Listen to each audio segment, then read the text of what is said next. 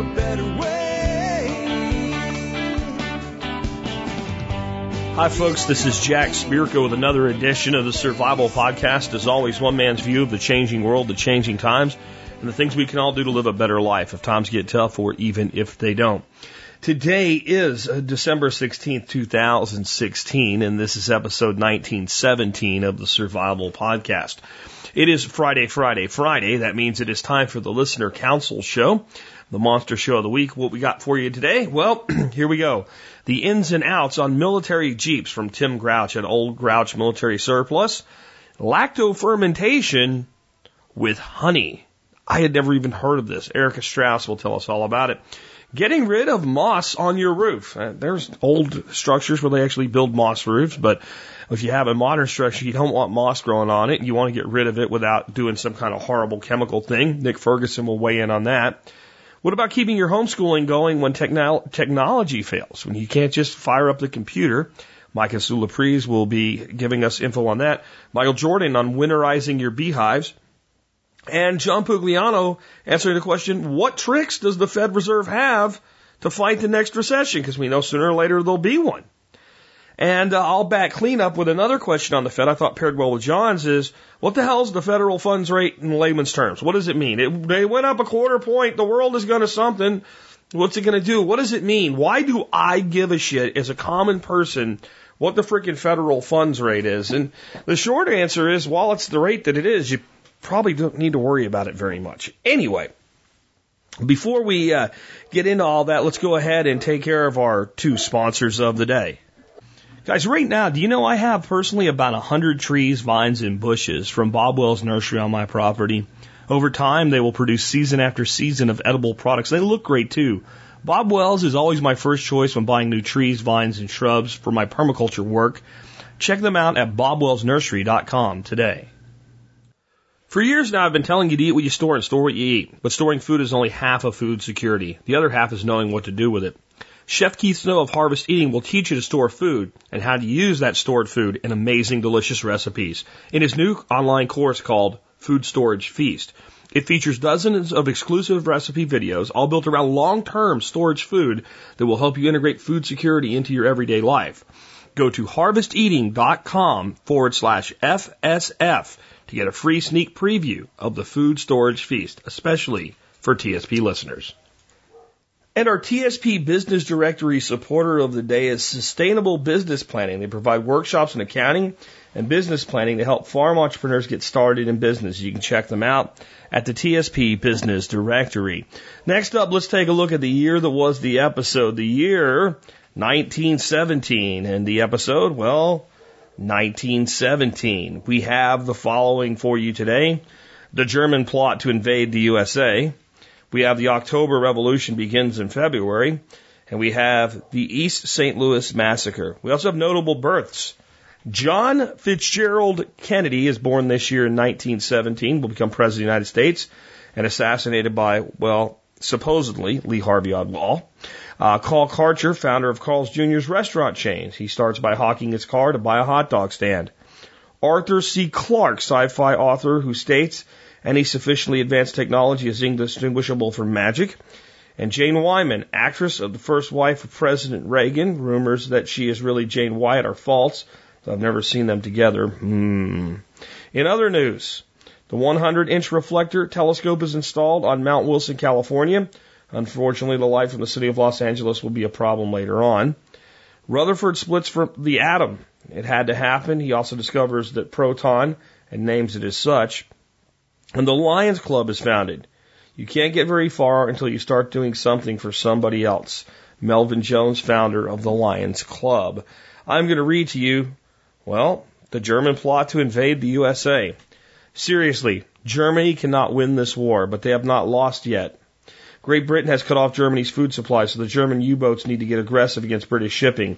But if they do that, the U.S. will come into the war. The Kaiser believes that German Americans will rise up against President Wilson, but German agents within the USA know that this is a mistaken assumption, badly mistaken. The Kaiser also believes that Mexico will fight for Germany due to the recent U.S. acts of war against Mexico and the threat of Japanese invasion.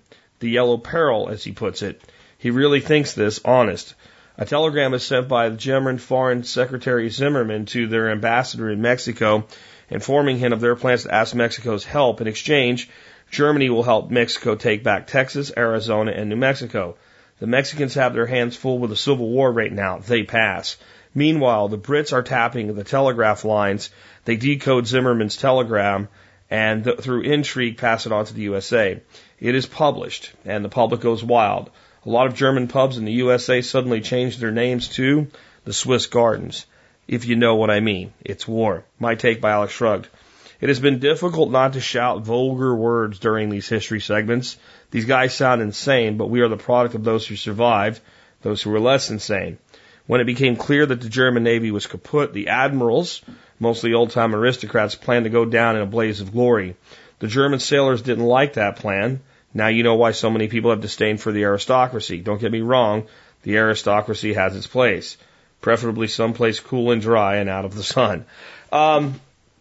First of all, the aristocracy is a problem on all sides in this war. Specifically, when I say that, the French, the British, and the Germans.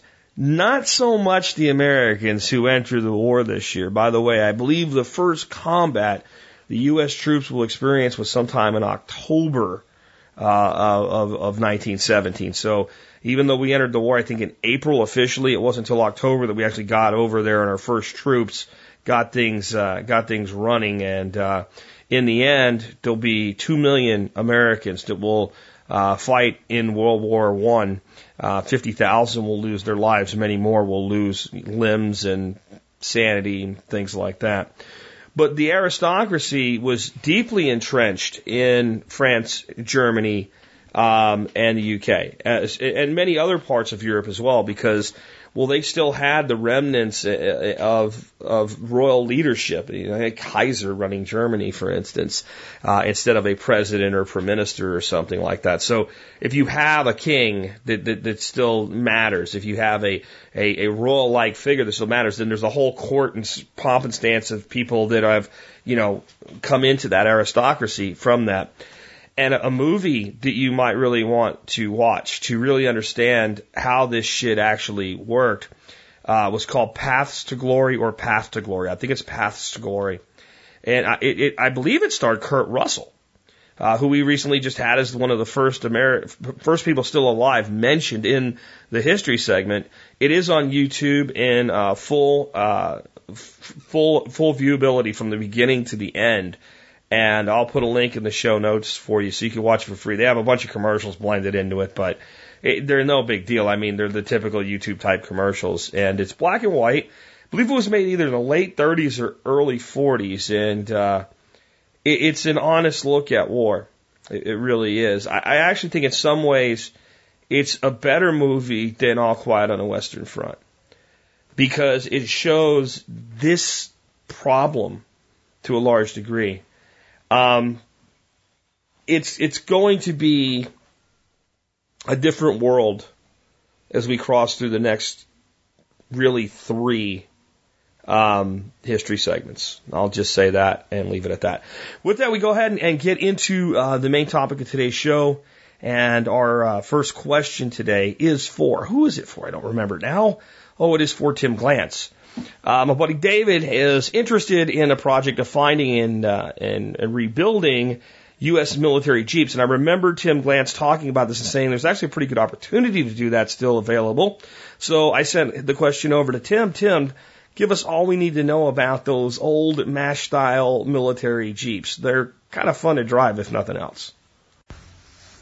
Hey, Jack, and everybody out there listening to TSP Land. Tim Glantz here with Old Grouch's Military Surplus with an expert panel answer for David on old Jeeps. David asked, can you discuss getting and rehabbing old military Jeeps or their civilian equivalents? Recently, David found 2 that they can get for little or nothing, but he's worried they may be too far gone to repair. Well, David, let me tell you something first. As an old Jeep fanatic, there's no such thing as a Jeep that's too far gone to save. As long as you've got the will and the time and the money, you can fix everything on them. You can get new bodies, you can get new frames, you can get new axles. There's even a guy putting the flathead motors back into production very soon, so you can get a brand new flathead motor for it. So they can definitely be a worthwhile project. They're fun to work on. They're easy to work on. You don't need a whole fancy tool set to work on them, like you do a lot of newer stuff. If you're good mechanically inclined and know a lot about stuff, they're easy to work on. If you're not, it's a perfect time to learn and a perfect thing to learn on because they're easy to work with. And when you get to using them, if you look at what an old 40s or 50s Willis Jeep brings to the table for use on a homestead or a farm, if you look at something like some of the side-by-side UTVs by Kubota or the John Deere Gator, they basically have just reinvented the old 50s Willis Jeep with some more modern components. Same basic size, same weight, but to my mind, the old Willis Jeep holds several advantages. Number one, they're easier to work on. Some of these newer side-by-sides can be pretty complex, especially when you get into hydrostatic transmissions and stuff like that if they go bad. Number two, you can run them down the road. In most states, you're not taking your side-by-side legally down the highway. The old Jeep, you can get a tag and title, and you can work on the farm with it, and then you can just turn right down the road and go down to get something to eat or make a run to the hardware store or anything else. And perhaps from an economic standpoint, one of my favorite things, your old Jeep appreciates as you own it, as long as you don't tear it up, and if you go to fix it, you add even more value. That side-by-side is depreciating the moment you buy it. You buy a brand new side-by-side, you're going to pay more than you'd pay for a restored Jeep. 5 years later, it's going to be worth about half as much as it was. That restored Jeep or partially restored Jeep, as long as you haven't abused it, is going to be the same value or higher. So, from that standpoint, the Jeeps are a better buy and a better investment. Now, you can get frustrated on these. You can, bust your knuckles working on them. You can have a lot of trouble out of stuff if you don't do it right. But as long as you go into it saying, hey, I realize this is a 50-year-old vehicle, but I can bring it up to a good spec, and I'm willing to, have to tinker on it every now and then when I need it to run right, they're great vehicles. I'm about to start a project now where I'm actually going to kind of document building a homestead Jeep, so to speak, where I take an old Jeep I find and go through it piece by piece and kind of build it up to the specs I want, the way I'd want it. If it's me, I'd look for probably a CJ3A or a CJ3B.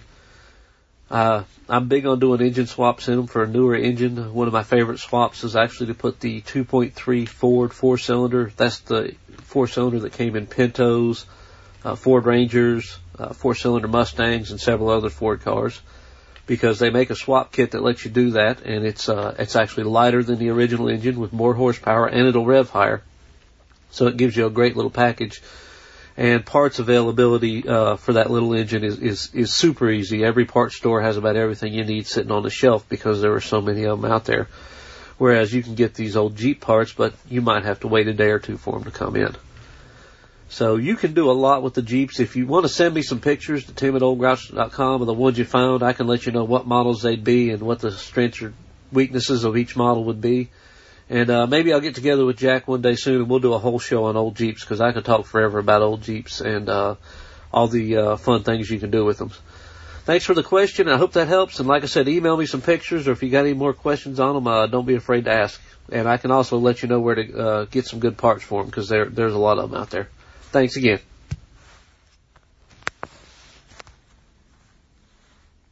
I personally constantly vacillate with the restoration project, and it always comes down to either doing a 1008 or 1009, which are the cut Vs that I actually spent quite a bit of time working on, because when I joined the Army, the cut V was actually had been replaced by the Humvee, but not yet in Panama. Panama was like the last place to get their Humvees. So we had a whole fleet of them. And even though we got the Hummers really quickly after I got down there, I got a lot of experience with the cut Vs, because we had to actually make them perfect, at least to our shop's level of maintenance, to turn them in, even though they were going to be given to National Guard groups who would immediately beat the piss out of them and things like that. And a lot of the perfect was spit, shine, and a turd, to use an old military term. But I pretty much worked on every inch of those things, and so I know them well. But the Jeep just seems cooler. I mean, in the end, all the cut V is a 1-ton pickup truck from the 70s and 80s. That's what it really is. The Jeeps are cool. They really are. So maybe someday I'll do it, or maybe I'll do it vicariously through David. Next question is for Erica Strauss on fermenting lactofermentation. I fermented a lot of honey in my life, a lot of honey. I'm sitting here looking at about 8 gallons of it, clearing nicely in secondaries right now, and some really cool stuff with. But this is regular fermentation where, you know, yeast and sugar get together and alcohol comes out at the end of the party. This is lactofermentation with honey. I've never even heard of this. Erica, please tell us all about it. Hey TSP, Erica here from the Expert Council, calling in to answer a question from Brian about a fairly unusual and sophisticated form of fermentation, fermenting foods in honey.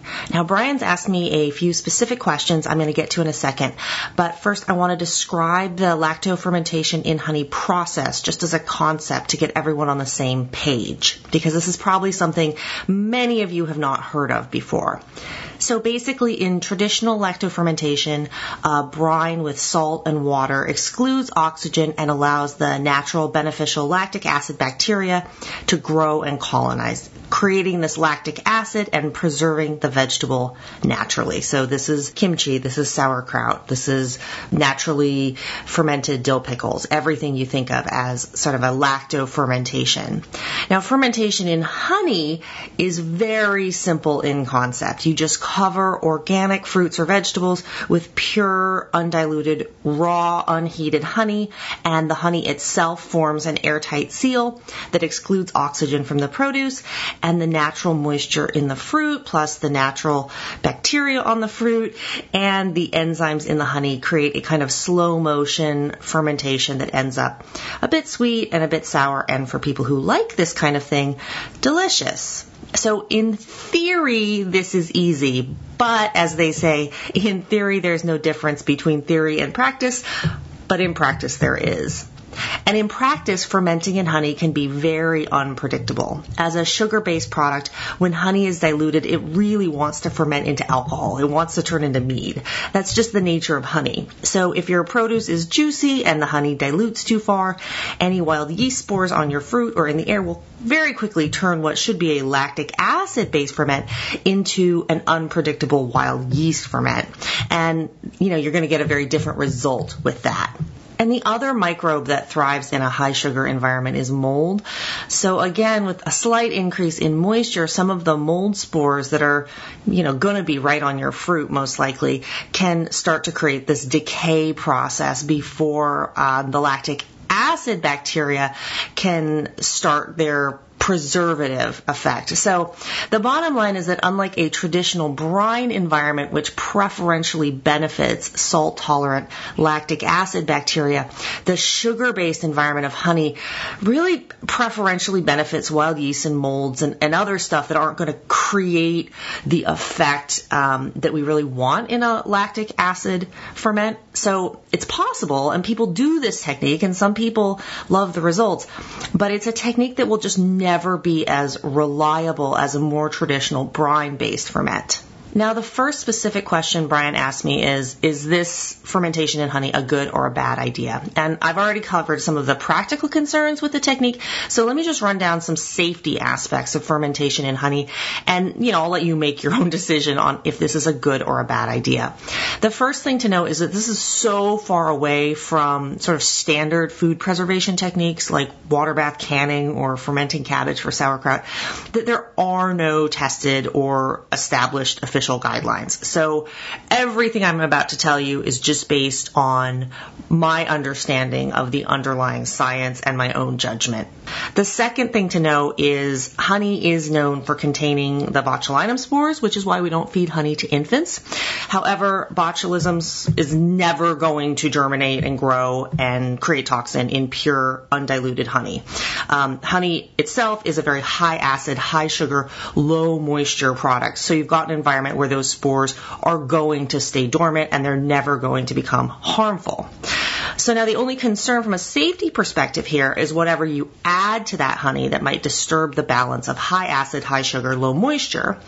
We know from canning that if a food product has a pH of 4.6 or below, it's deemed high in acid and safe for boiling water bath canning. So the acid itself is going to prevent any sort of botulism issue.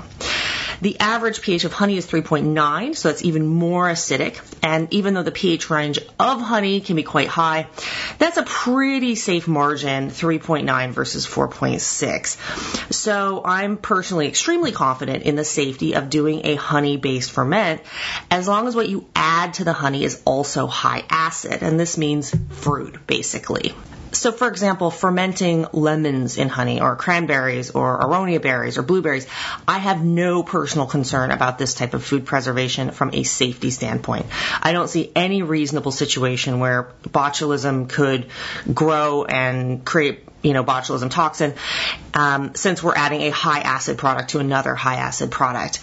As mentioned, molds and other kinds of decay bacteria might be a problem, but these types of bacteria will create, smell and appearance problems that will let you know that something has gone wrong in your ferment.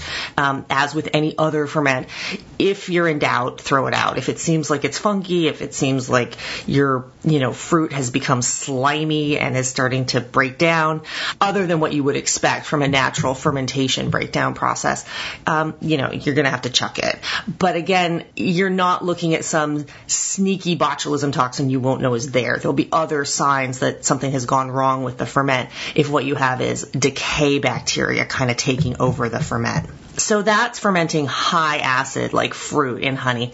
Where it gets a little less clear cut for me is fermentation of higher risk low acid foods like garlic or onion in honey, vegetables essentially. Particularly with root vegetables like garlic, you're already looking at a high potential botulism spore load. This is true for any root crop. So I'll be honest, I personally wouldn't do this. I wouldn't do a low acid ferment in honey. But that said, I know a lot of people in the fermentation world who do ferment garlic and other low acid items in honey. And these are people I respect, and I feel like they have a generally very safe approach to fermentation practices.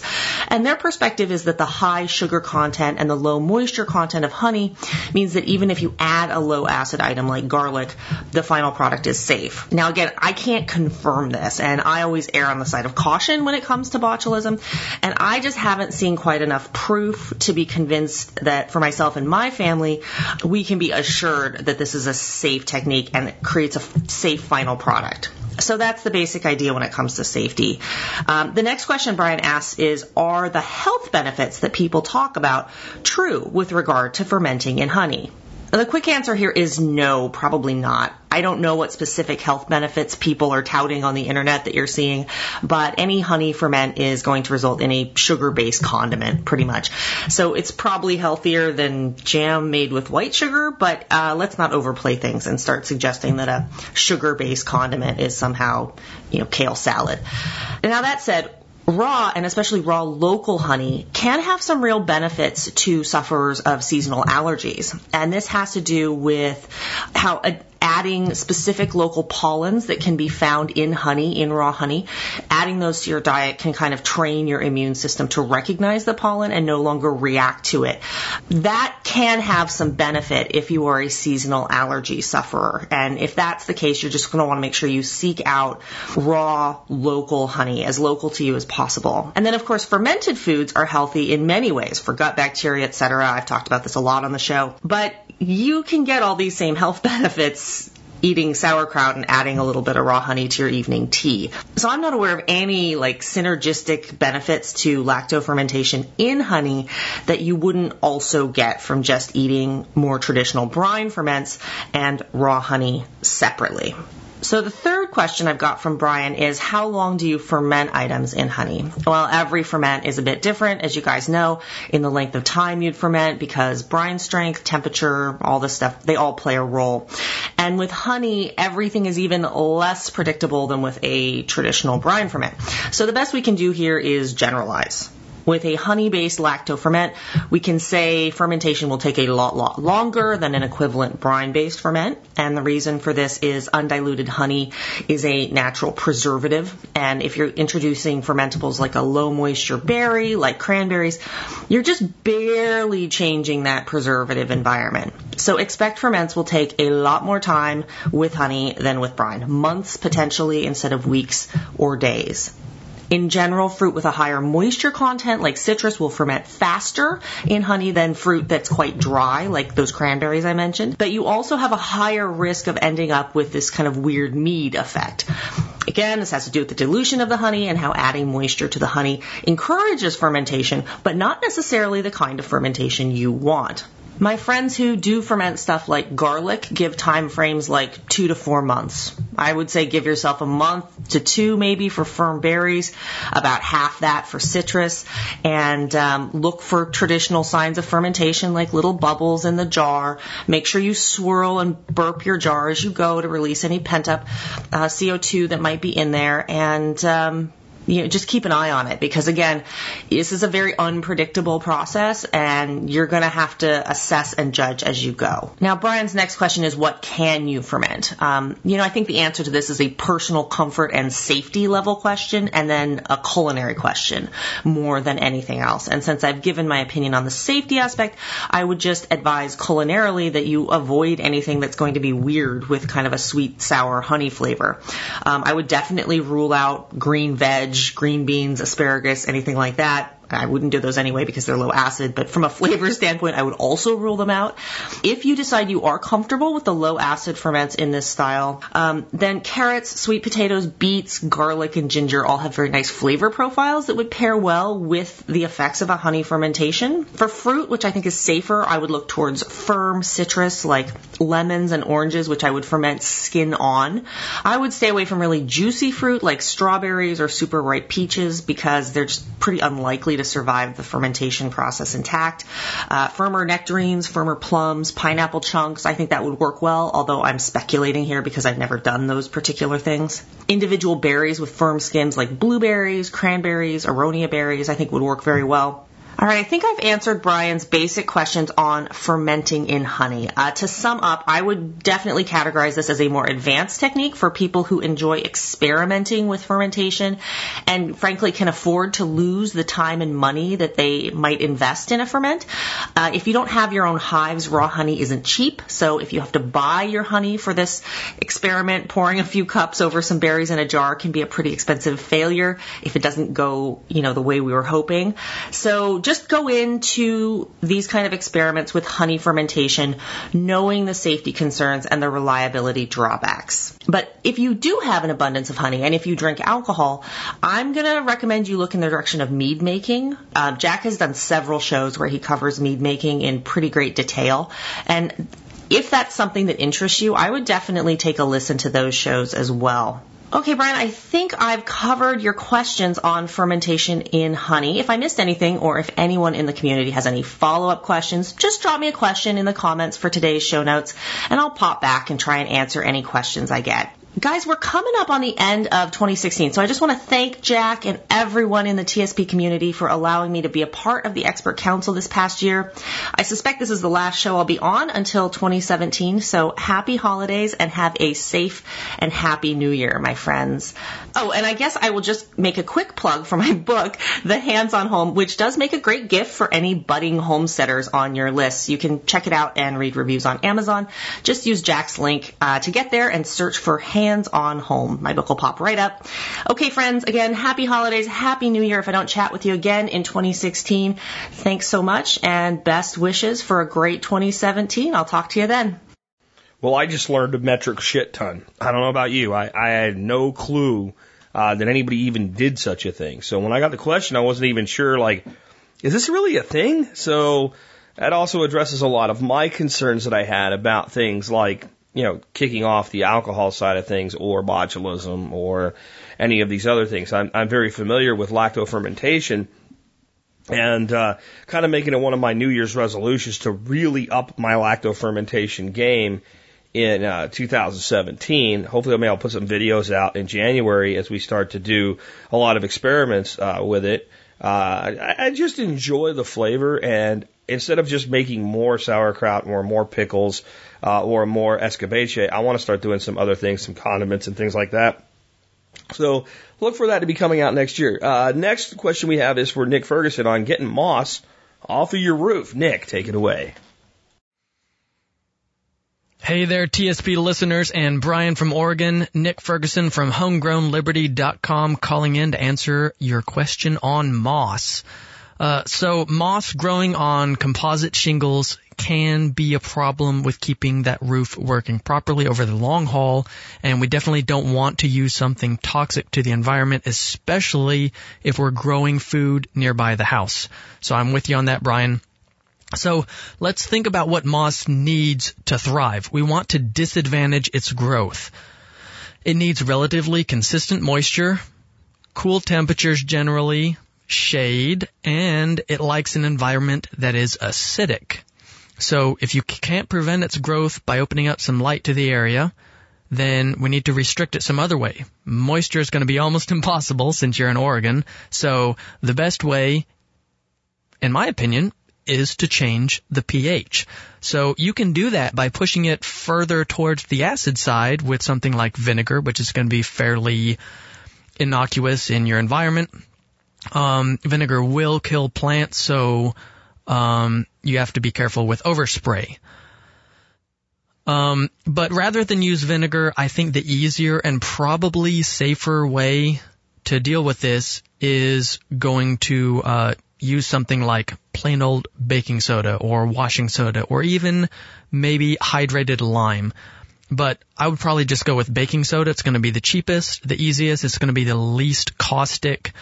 And you just sprinkle it on the moist moss, and the abrupt pH change and that consistent change over a series of days should kill the moss. And then you'll just need to get up there and sweep it off later on.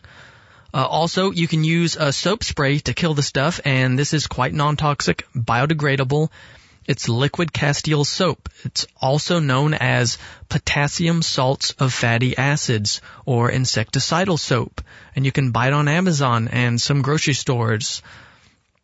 And you can buy it as Dr. Bronner's liquid soap. You want a real liquid Castile soap.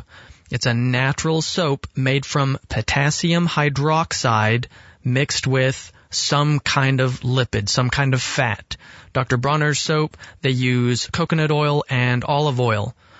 You can use any other liquid soap that's made from potassium hydroxide with a fat. This does not mean Dawn dish detergent. So if you're going to use this potassium salts of fatty acids, it's got to be that kind of real soap. So if you want to go that route, I've read that that soap will help kill the moss. I haven't used it myself, but since it's so safe to use, I say give it a shot. Maybe stack the two functions together. I'd mix up about 1 ounce per gallon, or you can just use one of those hose-end sprayers, and you set it to 2 tablespoons, which is 1 ounce per gallon, and wet down the whole roof. Maybe you can go up on the roof and sprinkle the baking soda on everything that needs to be covered, and then use that hose-end sprayer or a pump-up sprayer or whatever, and spray down, just moisten all that baking soda so it starts soaking in. But heck, if you're inventive, you could probably just rig up a way to use a leaf blower to dust the roof from the ground, with like a funnel or something, and you just kind of dump it in the tube of the leaf blower, and it just poofs it all over the roof. That would probably work. And then use the hose-end sprayer, lightly wet everything down from the ground again. That way you don't even have to get up on the roof. Much safer that way. Much safer than getting up on a roof, especially if you're spraying soapy water. So be careful about that.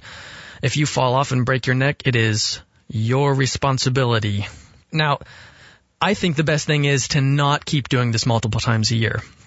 So a preventative measure sure would be great, right? And in my internet sleuthing, I found a lot of anecdotal evidence, even photographic evidence, to support the claim that zinc strips or galvanized flashing attached to the roof peak will prevent moss from growing lower on the roof. So if you were to attach to all the roof peaks, all the ridge cap, some galvanized flashing strips, it should rinse zinc off and down onto the shingles and prevent moss from growing on your roof. It's not a ton of zinc, and it works all the time and all weather all year round. It might mean replacing it every decade or so, maybe 5 years or so, but I think that's way better than getting up on the roof twice a year to scrape moss off or dump pounds and pounds of baking soda on your roof. So to recap, I look into using baking soda as a short-term fix and maybe the soap combined, and then to prevent it from returning, affix some galvanized flashing to your ridge cap and all of your ridge lines, and that should take care of most of the issues for you. Interesting question. For more homesteading tips, small farm ideas, and sustainable living topics, head over to homegrownliberty.com to check out my weekly articles and the podcast that comes out every Friday. Merry Christmas, everyone. Do good things. Good stuff from Nick, and I wouldn't know. It's just not a problem we tend to have in Texas, where 8 months out of the year there's not even any dew on the grass in the morning. So good stuff there. Next, I have a question from Michael and Sue Laprise of Halo by Sue.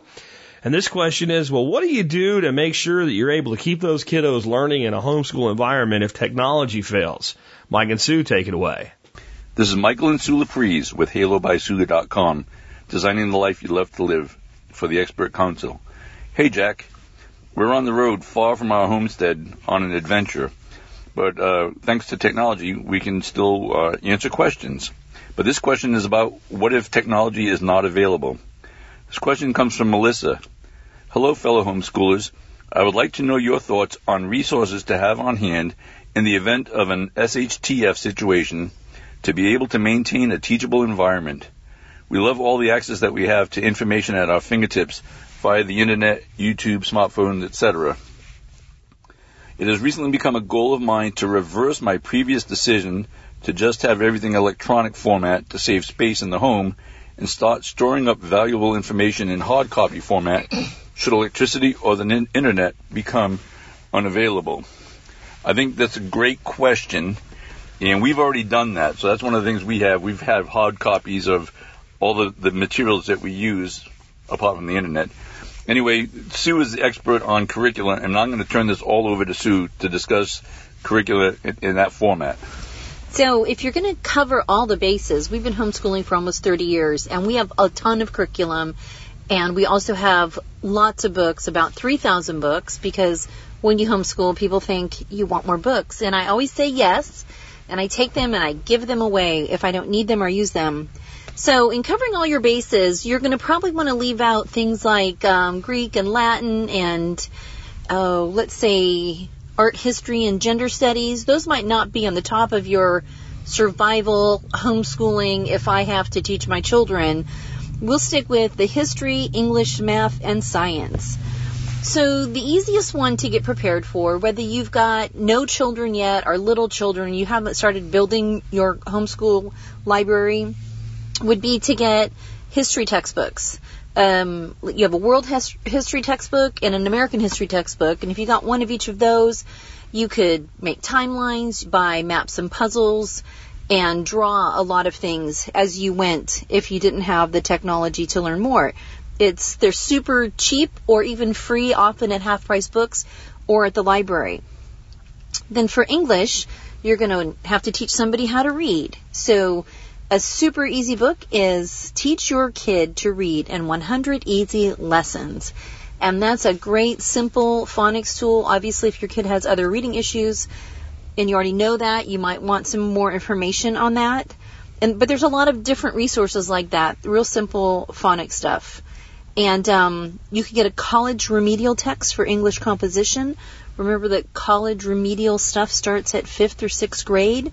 So whatever you don't already know, it's a pretty good starting point at 5th or 6th grade when kids really start learning English and grammar and understanding it at that level.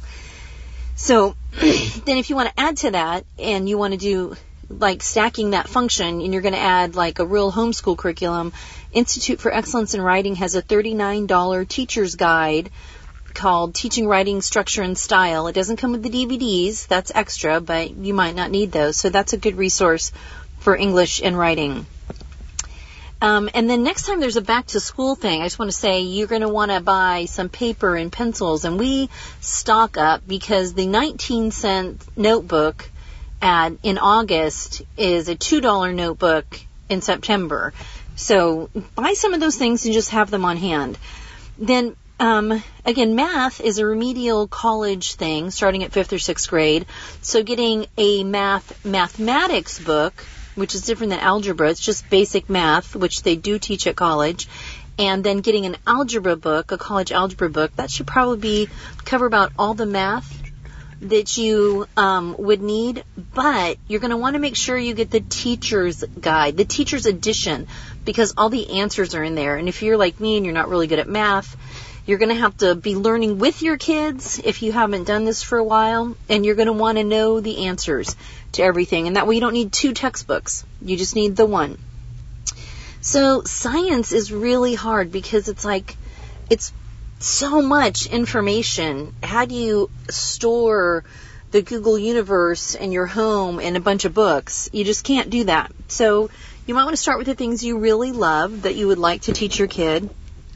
And then something simple like chemistry, biology, zoology, those kinds of things.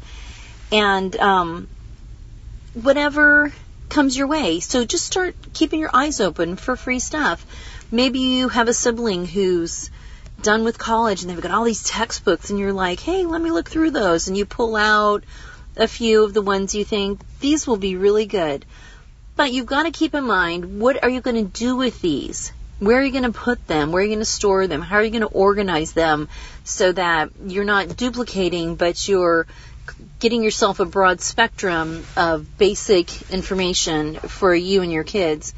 And so there's a lot of really cool library organization tools online, and you can just Google and find the kind you like and what you like, and you might be the kind of person that likes totes or bookshelves or bins, and you just figure that out. So as people are getting rid of books, if you're the kind of person that can take things in and then get rid of the ones you don't want, you take them in and you look through them. But one thing that I think is really important is having a lot of literature books. So our literature, we have a lot of classic literature, and there's a bunch of lists online of different classic literature that you can get and have on hand. Best authors, there's all kinds of lists like that.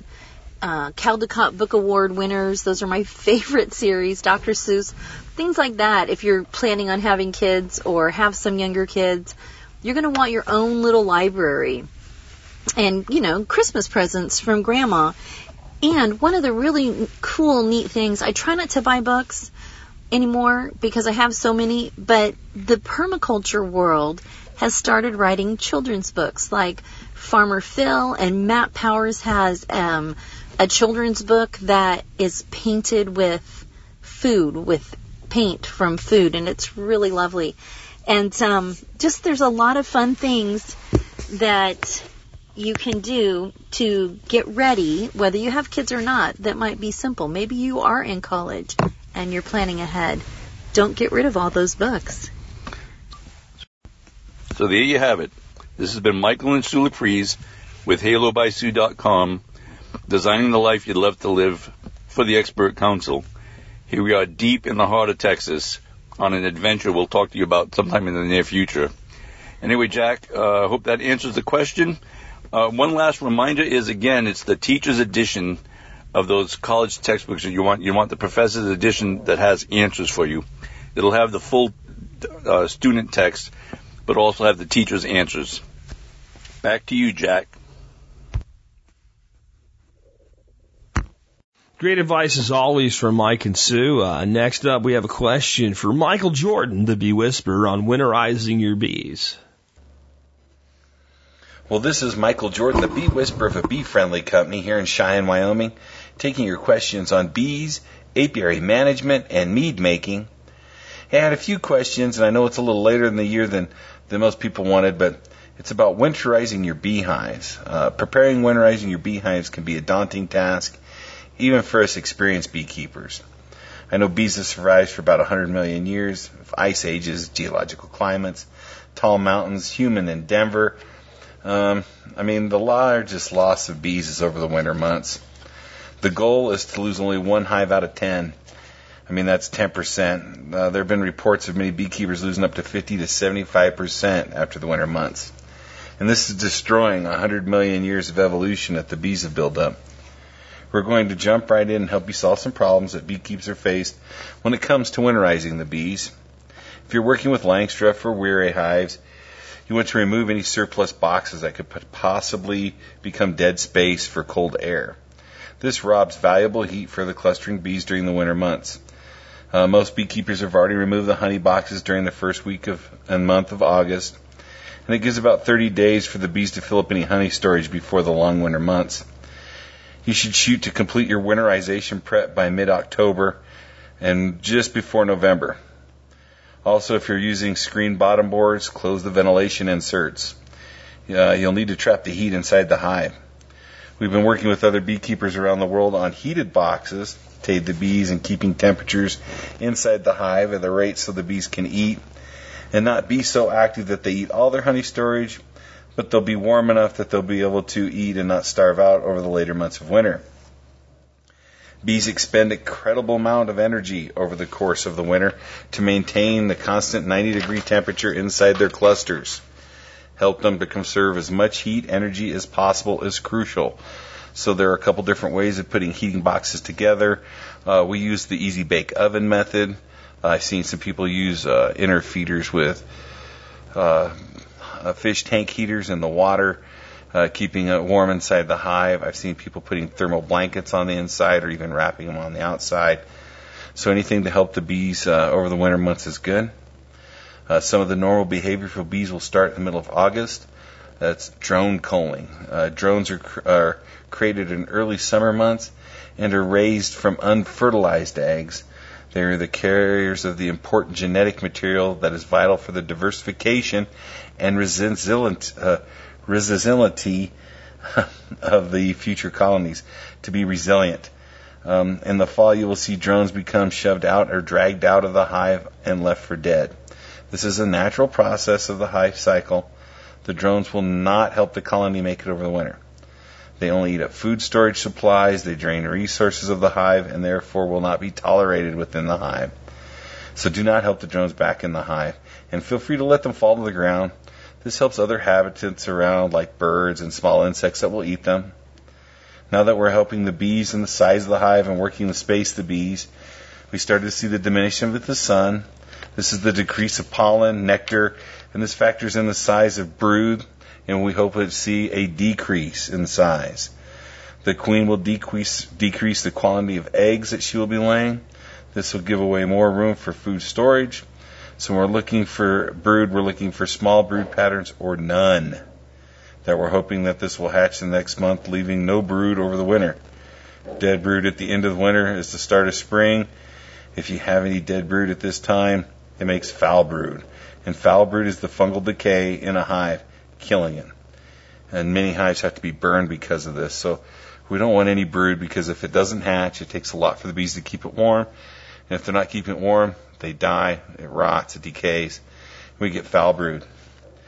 The next step, we looked at what diseases there are in the hive and treat them over the winter before it sets in. We would like to use oleic acid to burst for mites. When we feed, we make a good feed mix for nosema and dysentery treatment that are needed for when they come into the spring. Remove mite boards, hide beetle traps, check for odd smells such as American foul brood or European foul brood. One of the best books, I think, to kind of mitigate and to kind of see what you're looking for in this type of inspection is the Colorado Beekeeper's book from the Colorado State University out of Colorado, Fort Collins. They have a great book on how to look for pests and how to mitigate and to control them. And that's what you're kind of looking for is how to control mites, foul brood, chalk brood, wax moth, beetles, hell, even bears. So it has some great resources if you're looking to get into it. Is look for the Colorado State Beekeeper's book on pest management and control. So look for problems, deal with them, and get them under control before it gets too cold to combat them. And that way you're not coming out into the springtime with pests. You'll need to start to see stronger and more aggressive bees. That the entrance ways, that you're going to see a lot more little bees trying to keep pests out. And not only they're kicking out drones, but there's other bees that are bobbing into the neighbor's community. Bee populations are very, very high in the hive, and without pollen and nectar forage, the bees will loot other weaker hives. Many hives have to be closed off. The entranceway, you'll see wax or propolis being built in some areas. It's good to just put in your interest reducers in the bottom. And some of us, we leave interest reducers in year round and do different things because I've never seen a large entranceway in a tree or any inhabitants that the bees have, that they like to control the entranceway. So right now is a good time to close that off. And that way the guard bees have a greater favor on checking all the other bees and making sure predators like wasps, hornets do not get into the hive. This is a good way to check is make sure you have like about 3 inches space. That's about the largest anybody should have one at the bottom. Some people go right into upper entranceways or different locations. So, by drilling a 1/2-inch hole in the box, 4 inches from the top of each box, and drill that in there, that gives airflow, allows them to control that a little bit. And when you get closer to winter, you can put corks in it. So this allows the bees to control their inhabitant and helps the hive stay warmer with the lower airflow. But you do want to have airflow go through there. Right, that's one way that they're going to mitigate some of the moisture traps that are going in. So one is the warmth of the hive, and the other is the food supply. Right, so once we've mitigated the pests out, downsized it to keep them warm, we want to make sure that they have a good food supply. A typical beehive will need 50 to 90 pounds of feed to keep them over the winter months. Now this does have to do with location. I mean, if you're down in Texas, you need more food than you do warmth. And if you come up where my area is, man, you're going to need, I got almost 6 months of Darth. So we feed constantly until honey flow starts after Mother's Day. And then start feeding again around just beginning October with liquid feed. So if you have about 5 months of Darth with no nectar flow, Darth is anywhere we have weeks, months, even years, times of the day. You need to kind of check to see about feed, and that's the most important. So weighing the hives, I think, is pretty important. Your beehive with 2 deep brood boxes should weigh about an average of 130 pounds. About 80 to 150 is typical. This is a good way of hive. Will you need to feed them? Man, I feed my bees over the winter. I like them to come out into the springtime with feed still in their hive. So I feed mine. I made an investment. I have a lot of beehives. I don't want to lose them. And so the object's to keep the temperatures in the hive around 45 degrees so the cluster can stay at 90, and to make sure that they have food the whole time. So, you should look into fondants, grease patties, some liquid feeds, and try to find some liquid feeds like Gunther Hawk's, Biodynamics, Spikenard Farms recipe for BT. That has chamomile, thyme in it for recognitive memory and stuff for the bees. But, liquid feed in October to the beginning of November, and then fondant November, December, January, and February, and try to then get liquid feed back into March and April. That's usually in my area. If you're down in Texas or somewhere, you're probably only going to be looking about December to February. I don't think your temperature is going to drop much more than 30 degrees. So that's something to think about. You should probably look at installing quilting boxes. Quilting boxes are made to keep the moisture out of the hive. The bees will work hard to build up the humidity in the hive. In the winter, it'll freeze them, making the bees cold and freeze to death. Making a quilting box is a good way to keep the bees warm and a way to try to mitigate the temperatures in the hive and the moisture. I think if you get those pretty much going and then wrap your beehives with cardboard and then some good roofing felt. We have a system where we wrap cardboard and roofing felt, do 2 layers of cardboard. The cardboard has corrugation in it, so it makes an air pocket. And then the sun hits the roofing felt that blocks the wind, keeps the moisture out, warming up those air pockets and making a warm section. So I think that's always good. And then just figure out about feeding. So look for drone culling, limit the space in the beehive, make sure you have pest control and management under control, make sure the bees have lots of feed, and then make sure you have a quilting box or something to absorb moisture, and then wrap the beehives for over the winter. And I think this will help you out tremendously on your beekeeping skills. The object is to come out into the springtime where the bees still had honey in the box. That way, you didn't have to risk about them starving because Ides of March in some areas, or you might get a frost between here and Mother's Day, and they're not going to be able to eat. So I try to make sure they have feed all the way until spring, and then I let them go to work and unwinterize them at that time. I think this is some good strategies. I do offer some courses. Perma Ethos is a learning center, has just videotaped this, and it'll be coming out on how to winterize your hives and make fondants and bee feeds. And you'll get to see us how we do this and how our quilting box is made with a feeder tube in it. So that way you can feed and mitigate feed over the winter months. Hey, I just want to let you know that you should always buy your honey from a beekeeper you respect. Buy it from a cottage industry. And just like we do here, spend the time to help your fellow man. Because one day, you're going to need that help too. And with that, another great answer by Michael Jordan. I'm learning more and more about bees, having my bees here on my property. Winterization here is pretty simple because our winters just aren't that severe. Our bees will fly at times of the year when it warms up that bees in the rest of the country haven't even thought about it yet. We did just feed the bees some candy in the roofs of their hives, so that's actually a winter thing for us down here because it helps them deal with humidity. But Michael is the man. Next, I have a question for John Pugliano. Sometimes you look at what the Fed's done with quantitative easing and dropping interest rates and everything. Do they have anything left in their bag of tricks? The next recession comes. John, take it away and give us an answer to that. Hello, TSP listeners. Today we have a question from Dan in Minnesota. Dan is wondering what tricks the Federal Reserve has up their sleeve to help fight and get us through the next recession. Dan also mentions at the beginning of his question that he was surprised that quantitative easing worked so well in getting us through the last recession. Well, Dan, as far as you're being surprised, I'm going to answer that in two contradictory ways. First off, I'm going to say, well, you shouldn't have been surprised because look at how much money they threw at the problem. And I'm just going to use some rough numbers here, but in general, the quantitative easing part added about $4 trillion to the Federal Reserve's balance sheet. And the only way they carry assets on their books is if they print up money. They just create money out of thin air. And then with that money, they go out and buy assets.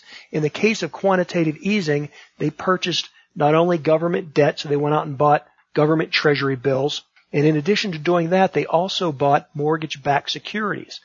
And to give you just a scale of how big $4 trillion is or what that would actually buy, more or less, that's the entire value of all the stocks that are in the Dow Jones Industrial Average. So the top 30 industrial stocks in America, that's everything from Nike to Walmart to ExxonMobil, Chevron, Johnson & Johnson. I mean, the list goes on, right? All the 30 biggest companies that comprise the Dow Jones Industrial Average, more or less, they have a market capitalization of about $4 trillion.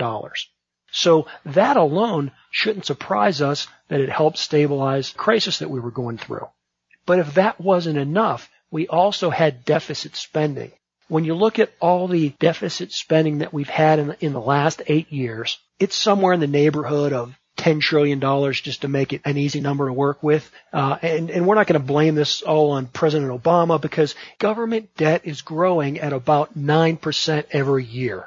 And again, it's just a round number, but more or less, that's about how much government spending is growing. And so when you have a growth rate of about 9%, that means that the debt doubles every 8 years, right? Non-coincidentally, our presidents have 4-year terms. A lot of them are in office for 2 terms. So over the span of a 2-term president, whether it's Ronald Reagan or Bill Clinton or George Bush or Barack Obama, at a 9% expansion rate, that debt is going to double over the period of their 2 terms in office. And so George Bush took the debt from, approximately $4 trillion up to about $9 trillion when he left. And then when Obama got in, He came in with about $9 trillion. He's leaving them with about $20 trillion. So it just doubles because that's the rate of growth of government.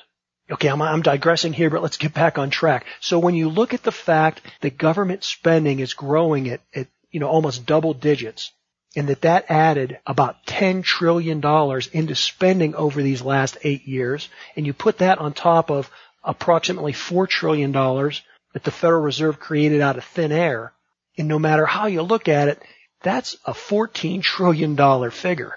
Now, how much money is $14 trillion? Well, $14 trillion is more money than any country's GDP other than the United States. So the United States gross domestic product, that's all the products and services that we manufacture here in the U.S., that comes out to, 18, $19 trillion, somewhere in that range. The next closest person, or next closest country is China. They have a GDP of about 10 or 11 trillion dollars. And then after that, it falls off really quick. You got Japan at about 4 or 5 trillion, Germany at around 4 trillion. Countries like the United Kingdom, France, India, they're all weighing in at about 2 trillion, 2.5 trillion. So over these past 8 years, to get out of this recession that we've been in, when you look at all the deficit spending and the expansion of the Federal Reserve balance sheet, you're looking at a number that's greater than the entire products and services created in the country of China. It is, in fact, almost as large as our own economy. So that in and of itself can show us the power of the printing press and how the Federal Reserve and the government can manipulate the economy to get us out of a recession. Dan, to also kind of play devil advocate with your question, I can also make the argument, well, did it really work? I'm sort of surprised that if we had all that deficit spending and all that expansion of the Federal Reserve balance sheet, why didn't it do more? If you look at the economy, it hasn't grown at more than 2% over this entire 8-year period when we had all this printing of money. You would think that if you spent 10 or 14 trillion dollars, we'd have had even more economic expansion than we did. So yes, I'm not surprised that quantitative easing worked. But in some ways, I'm actually surprised that it didn't work better.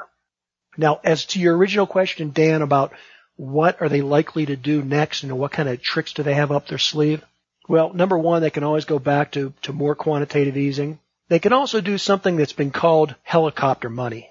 I don't remember which economist was the first one to come up with the term helicopter money. I think it may have gone all the way back to Milton Friedman.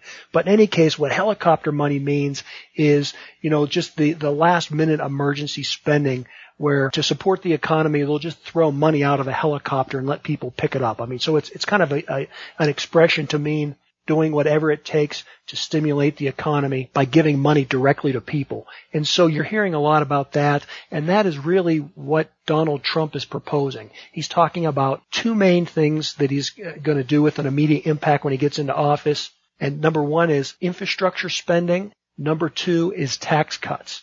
They're also going to probably do this by allowing companies like Apple that have these, $200 billion overseas repatriated. You're going to see that occur whether or not there is a recession because Trump's already talking about doing it. And that would be the same thing with this infrastructure spending. That's going to occur both through government money, building roads and bridges through tax dollars, as well as encouraging not only U.S. corporations, but also there's a lot of talk right now with having the Chinese come over and do some infrastructure investments in the United States. These could be things like building railroads, allowing the Chinese to come in and rebuild some of our ports. Watch for that to occur. The other thing that's kind of paradoxical and a little bit funny here, but actually some of this helicopter money that Donald Trump is getting ready to spend may actually create the next global financial crisis because as the U.S. dollar gets stronger and stronger, much of the global debt is denominated in U.S. dollars.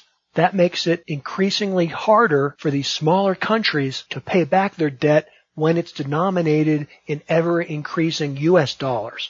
And so when Donald Trump tries to repatriate our money that's overseas, and if he puts up any type of tariffs or trade barriers that encourage more money from leaving the U.S., that will all act to strengthen the U.S. dollar, and that will most likely make the global debt crisis even worse than it is.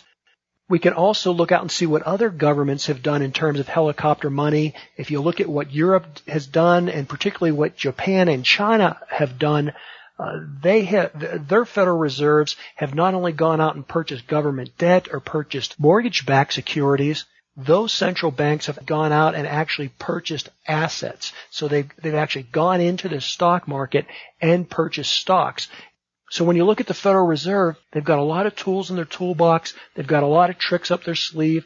There's nothing to stop them from coming in and expanding their balance sheet by not only owning these debt assets like the treasuries or like, corporate stock or corporate debt, which I guess I failed to mention, but buying corporate bonds is also something that Europe and Japan have done. But the Federal Reserve could actually just come in and buy land. They could come in and say, hey, we want to build this pipeline that goes from Canada to Mexico. We think it's going to help the economy. It's going to help the oil producers in the U.S. And since there's no American companies that are willing to fund it, the Federal Reserve is just going to print the money and use that to build the pipeline. They could buy pension programs. Incidentally, I hear, and Jack can comment to this, but I hear the Dallas Pension Fund is saying that they're going to go bankrupt in the next, 7 or 8 years.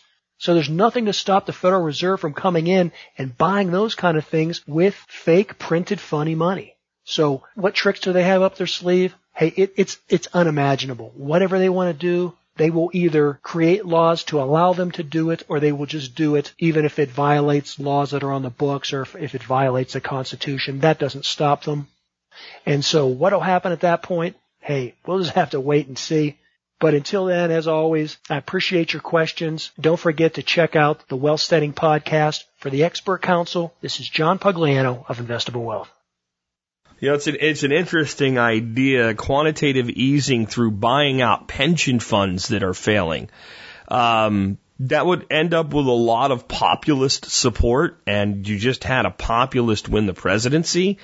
And the leading Democratic opponent to Hillary Clinton was also a populist. You had a left and a right. Actually, you have a centrist populist and a leftist populist that were two of the three top candidates for president, with one of them winning. And that says something about the direction of the country. So there'd be all this hysteria about taxpayer bailouts, et cetera. It is something the Fed could do, and they could do it where it's not really taxpayer money, at least at first, and it's hard to argue with, saving the pensions of firefighters or whatever, the heroes that, work so hard for it. And just because the city squandered it, why should they suffer, that type of thing? So, yeah, the Dallas thing, there's a lot of hubbub here right now because the fund looks like it'll fail in about 8 years, and many people are taking their penalties of whatever it would be and taking their money out now so that they can have something rather than risk losing it all later when it would come to maturity. And the city's actually suing, the mayor's suing them to stop them from taking their own money out of their own pension accounts. That tells you that's one I hadn't really thought of in a bag of tricks. So my follow-up question on this I thought would pair nicely with what John had to talk about because it involves the Fed as well. I got an email from a guy named Mike this week, and it said, there's a lot of stuff on the news about the federal rate hike, right? Hike, and it sounds like a big deal, but they're basically moving the federal funds rate from a 1/4 point to a 1/2 point. So they're hiking it a 1/4 point. To kind of put things in perspective, the majority of the time in most adults' lifetime, other than the super ridiculous spikes of the 1970s, early 80s, the federal interest rate has ranged somewhere between 2 and 6%. That's a good kind of moving average, and more toward the 4%-ish to 6%-ish number for the majority of time. The booming 50s and 60s when America was great and we had jobs and one, interest rates ran from like 2 to 4% at that time. Through the Clinton administration, when we had a pretty good economy, again, you're looking at like 4% money is what you're looking at. So so you realize that when you hear a hike to a 1/2 point, that's not a big deal. So what is the federal interest rate, more accurately the federal funds rate? So what the Federal Reserve does in setting monetary policy, one of the many things they do is they set this rate. And all this rate is, if I'm Bank of Jack and you're Bank of Mike, and Bank of Mike needs some money so that you can maintain your 10% reserve on the money you have lent out. And Bank of Jack is kind of flush with reserve. I've got extra reserves right now. I got a 20% reserve. You're at like 8. I can loan you some money, bank to bank or interbank lending. Then I'll lend you money. And the federal funds rate of a 0.5 point is what you'll pay me on my money. These are generally very short-term loans because as things swap around, the bank of Mike gets more money in through depositors and no longer needs it and repays it. Maybe you're even loaning me money. It's very incestuous. This money bounces all over around the place, at this 0.5 point or 1/4 point. And if you can't get funds, and if the Fed deems you as a worthy bank, the Fed being the lender of last resort, will loan you money at that rate, thereby enforcing it because somebody's going to you're going to get the money from somewhere. So how does this affect you? A 1/4 point, a lot of times when you see the Fed start to raise rates, you see the stock market start to come down. And I'll get to why in a second. But in this case, you saw the stock market take that as a positive sign. Because rates are so low and because they raised at such a small amount. If interest rates were 4.5% right now, they jacked it to 5%, you'd start to see the market kind of come back down. And that's why this is done. This is a throttle on the economy. If an economy gets rolling too fast, you can get hyperinflation, you can get lots of problems, you can get companies building out too fast, and then when the boom ends, the bust is very, very severe. Just like a car. Your car can do 120 or 130 miles an hour, but it's probably not good. But you also don't want it doing 5. You want to be going down the road, depending on what kind of road you're on, and as the economic factors shift, we each have different roads we're driving on, but somewhere in a 35 to 75 mile range. And as the economy, let's say metaphorically, starts creeping up into the 90 mile an hour range, the Fed will raise the rates.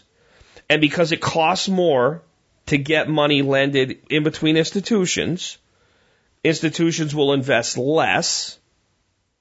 And as they do that, it will slow down the economy.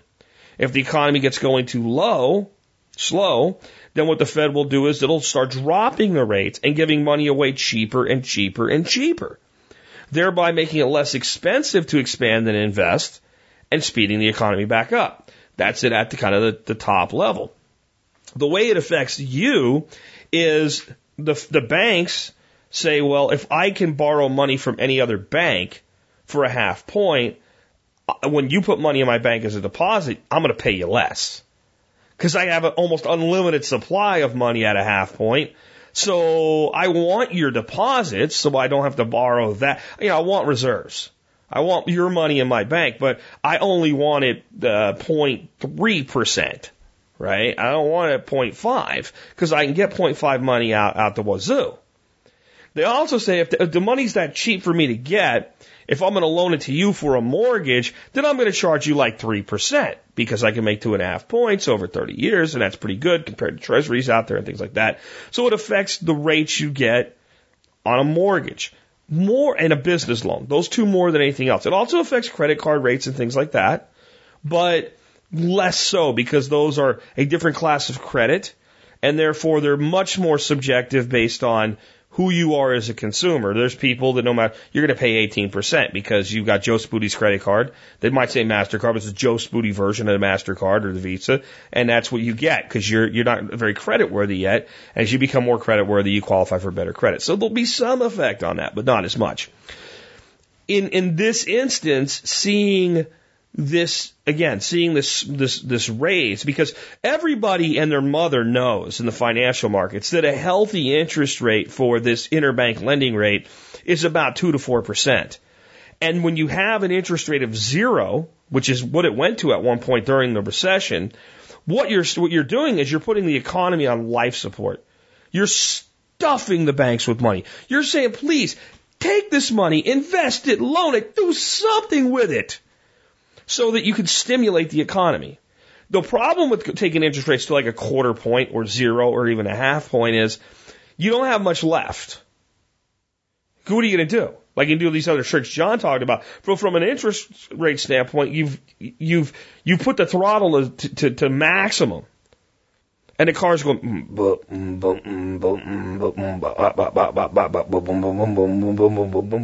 so you have to, so what do you have to do when your car's got that problem? You got to give it a tune-up.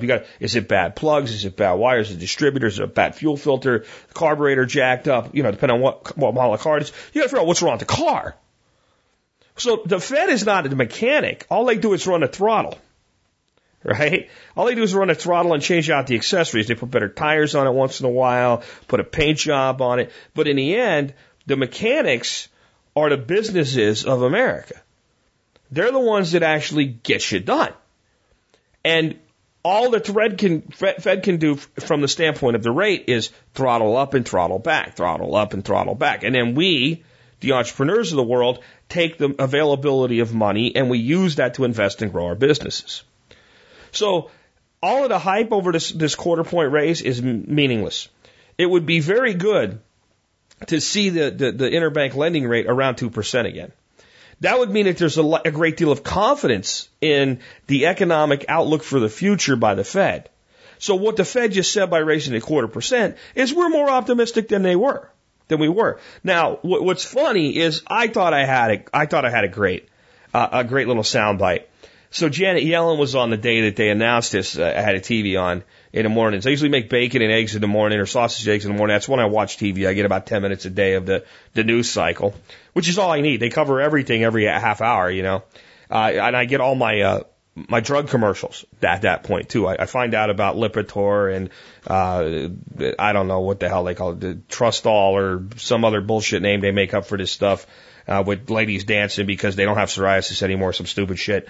And, that seems all it's on there is the guy telling me to buy gold, commercials for walk-in bathtubs, commercials for that guy's stupid pillow, and drug commercials. I digress though. So I watch this, and Janet Yellen comes on, and I'm cooking, so I don't really hear her well. And she says the long-term outlook of the jobs market seems positive. I thought she said stock market, and it sounded like she said, had a Freudian twist, and instead in stock market called it the drop market. And I'm like, so I paused it and got my bacon off the thing and got my phone. I'm going to video this. And so I thought, this would be hilarious, the drop market. Are you telling us something subtle? And when I listen to it, she's hard to understand, really. She talks I don't know, like she has food in her mouth or something, but she said jobs market. I'm like, oh, okay. And I'm going to bet that Miss Yellen will not be the Fed chairman, as soon as her position comes up, for renewal. Basically, they're appointed for, I don't remember how long, but, the new president will have the option to swap her out. And I see some sort of, a slick looking, Goldman Sachs guy going in there. The guy for the job would be Ron Paul, because he would immediately start dismantling it and get rid of the Fed. But the other thing that this is for the average person, I don't think people realize this, because of what I said, that the bank will only pay you so much interest as long as they can get money for, a certain amount of money from interbank lending or from the Fed directly with this discount rate. So whatever they pay you is going to be less than that number.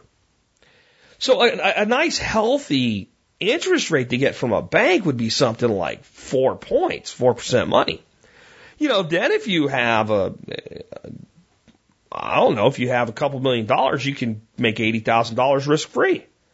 Well, if you're retired with $2 million in your 401k and you can go in a money market for 4.5 points, you wouldn't dare risk that money.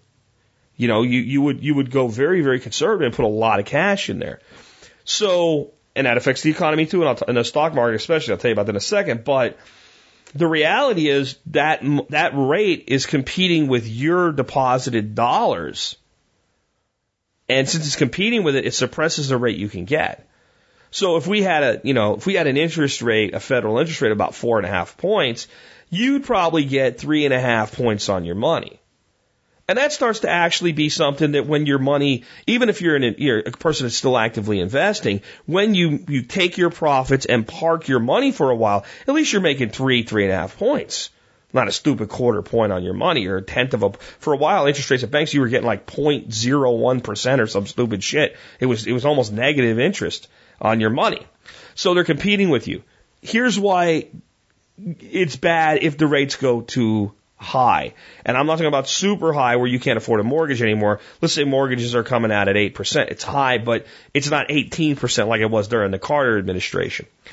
But what starts to happen is if you start looking at bank accounts, and bank accounts are paying 6% money, 6.5% money, something like that, well, you start saying to yourself, well, geez, you know, that's $6,500 a year on every $100,000 deposited. And your money market rate's usually a little bit better, and tons of people start to pull money out of those mutual funds and put, or at least a portion. They say, well, you know, maybe instead of 10% cash reserves, I need to be holding 25, 30. This is a pretty good guaranteed bet. Well, what happens when stocks start getting sold? When they start getting sold in surplus of being bought, their prices come down. So what does the Fed do when that happens? They start lowering the interest rate to force the money and chase it back into the stock market. And that's the primary way it affects you as an individual. It affects your ability to earn interest on your money that's saved in a safe environment, and it affects the cost of money that you borrow. But at a quarter, a half, a full point, it doesn't really mean anything other than an economic outlook indicator. So that raise of a quarter point bump is the Fed saying we have confidence in the economy. We have more confidence than we did before. They're certainly not trying to slow it down, because a half a point on that does not slow the economy or deter the economy at all.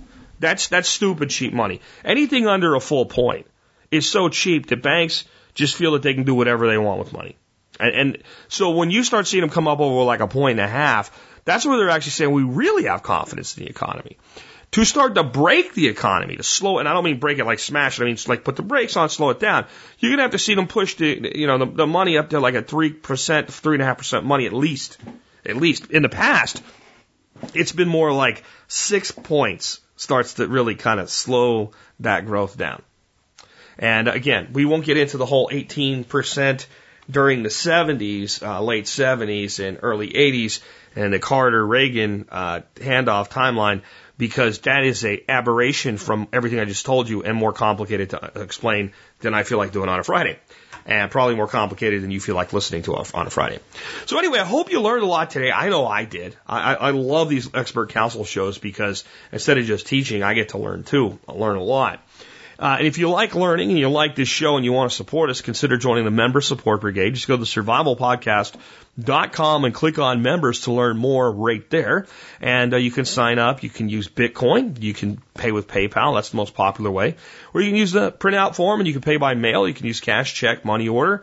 If you ever want to barter something, email me, jack@survivalpodcast.com. Put TSPC barter in the subject line. Tell me what you have in mind. I've bartered for coffee, for instance. I've bartered for soap. I've bartered for lots of things. If I think it's an equivalent value, that's barter is good. Barter is better in many ways.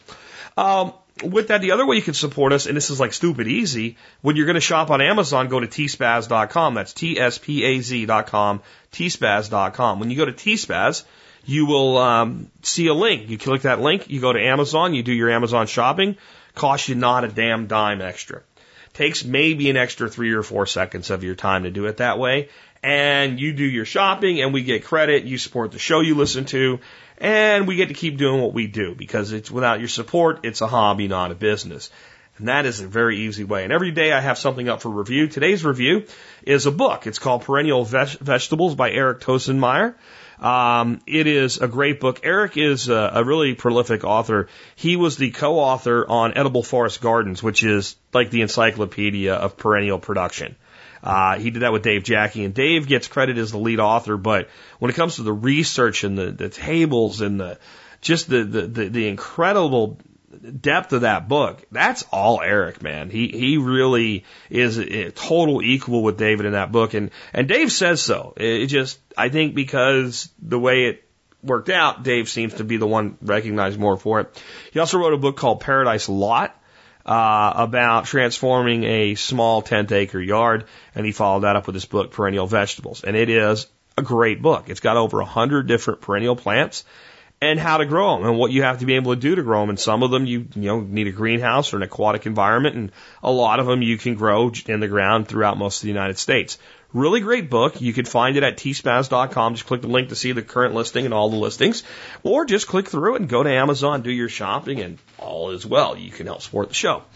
Next up, our song of the day. I played a song by Trans-Siberian Orchestra for you yesterday, and I said it had what I called a build in it. And didn't know if that was a proper term. Somebody commented, the word you're looking for, Jack, is crescendo. You start out really soft and you build. This is also from Trans-Siberian Orchestra. We're staying with Christmas music.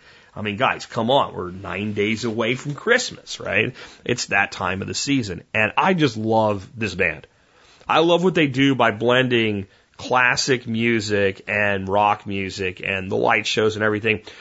Tell you, I was going to take my wife to Dallas this year to see Trans-Siberian Orchestra. I found a site, like where people sell tickets, like basically legalized scalping, and got some really good tickets, and it was a high price, and I said, I'll buy them, and it was a guy at price was asking for them, and I never got my tickets, I never got charged, and it turned out it was kind of like a bid site, but they don't tell you when you've been outbid, dumbasses. So at this point, my wife said, we're just not going, but next year I'm taking my wife to see these guys. Anyway, this is kind of two songs built into one. It's Oh Come All Ye Faithful and Oh Holy Night kind of blended together. And it's done with electric guitars and electric violins and a real orchestra on top of all that. And it's just fantastic. And I'm going to bet that every single one of you have heard this edition of the song before, even if you didn't know what it is. If you've ever been to like a place where they do like a really cool, badass light show with Christmas lights to music, this is probably the most popular song that's done with.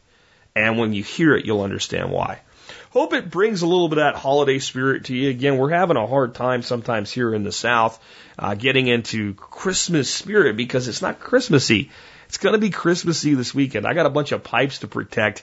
It's going to be freaking 17 degrees, I think, Sunday going into Sunday morning, and it's going to stay below freezing for 24 hours. I know for a lot of you, you're like, oh, frickin' Crimea River Jack, wah. This is Texas. This is not supposed to be that way. Where's global warming when you need it? The answer is, it's not here. With that, this has been Jack Spirko with another edition of the Survival Podcast, helping you figure out how to live that better life if times get tough, or even if they don't.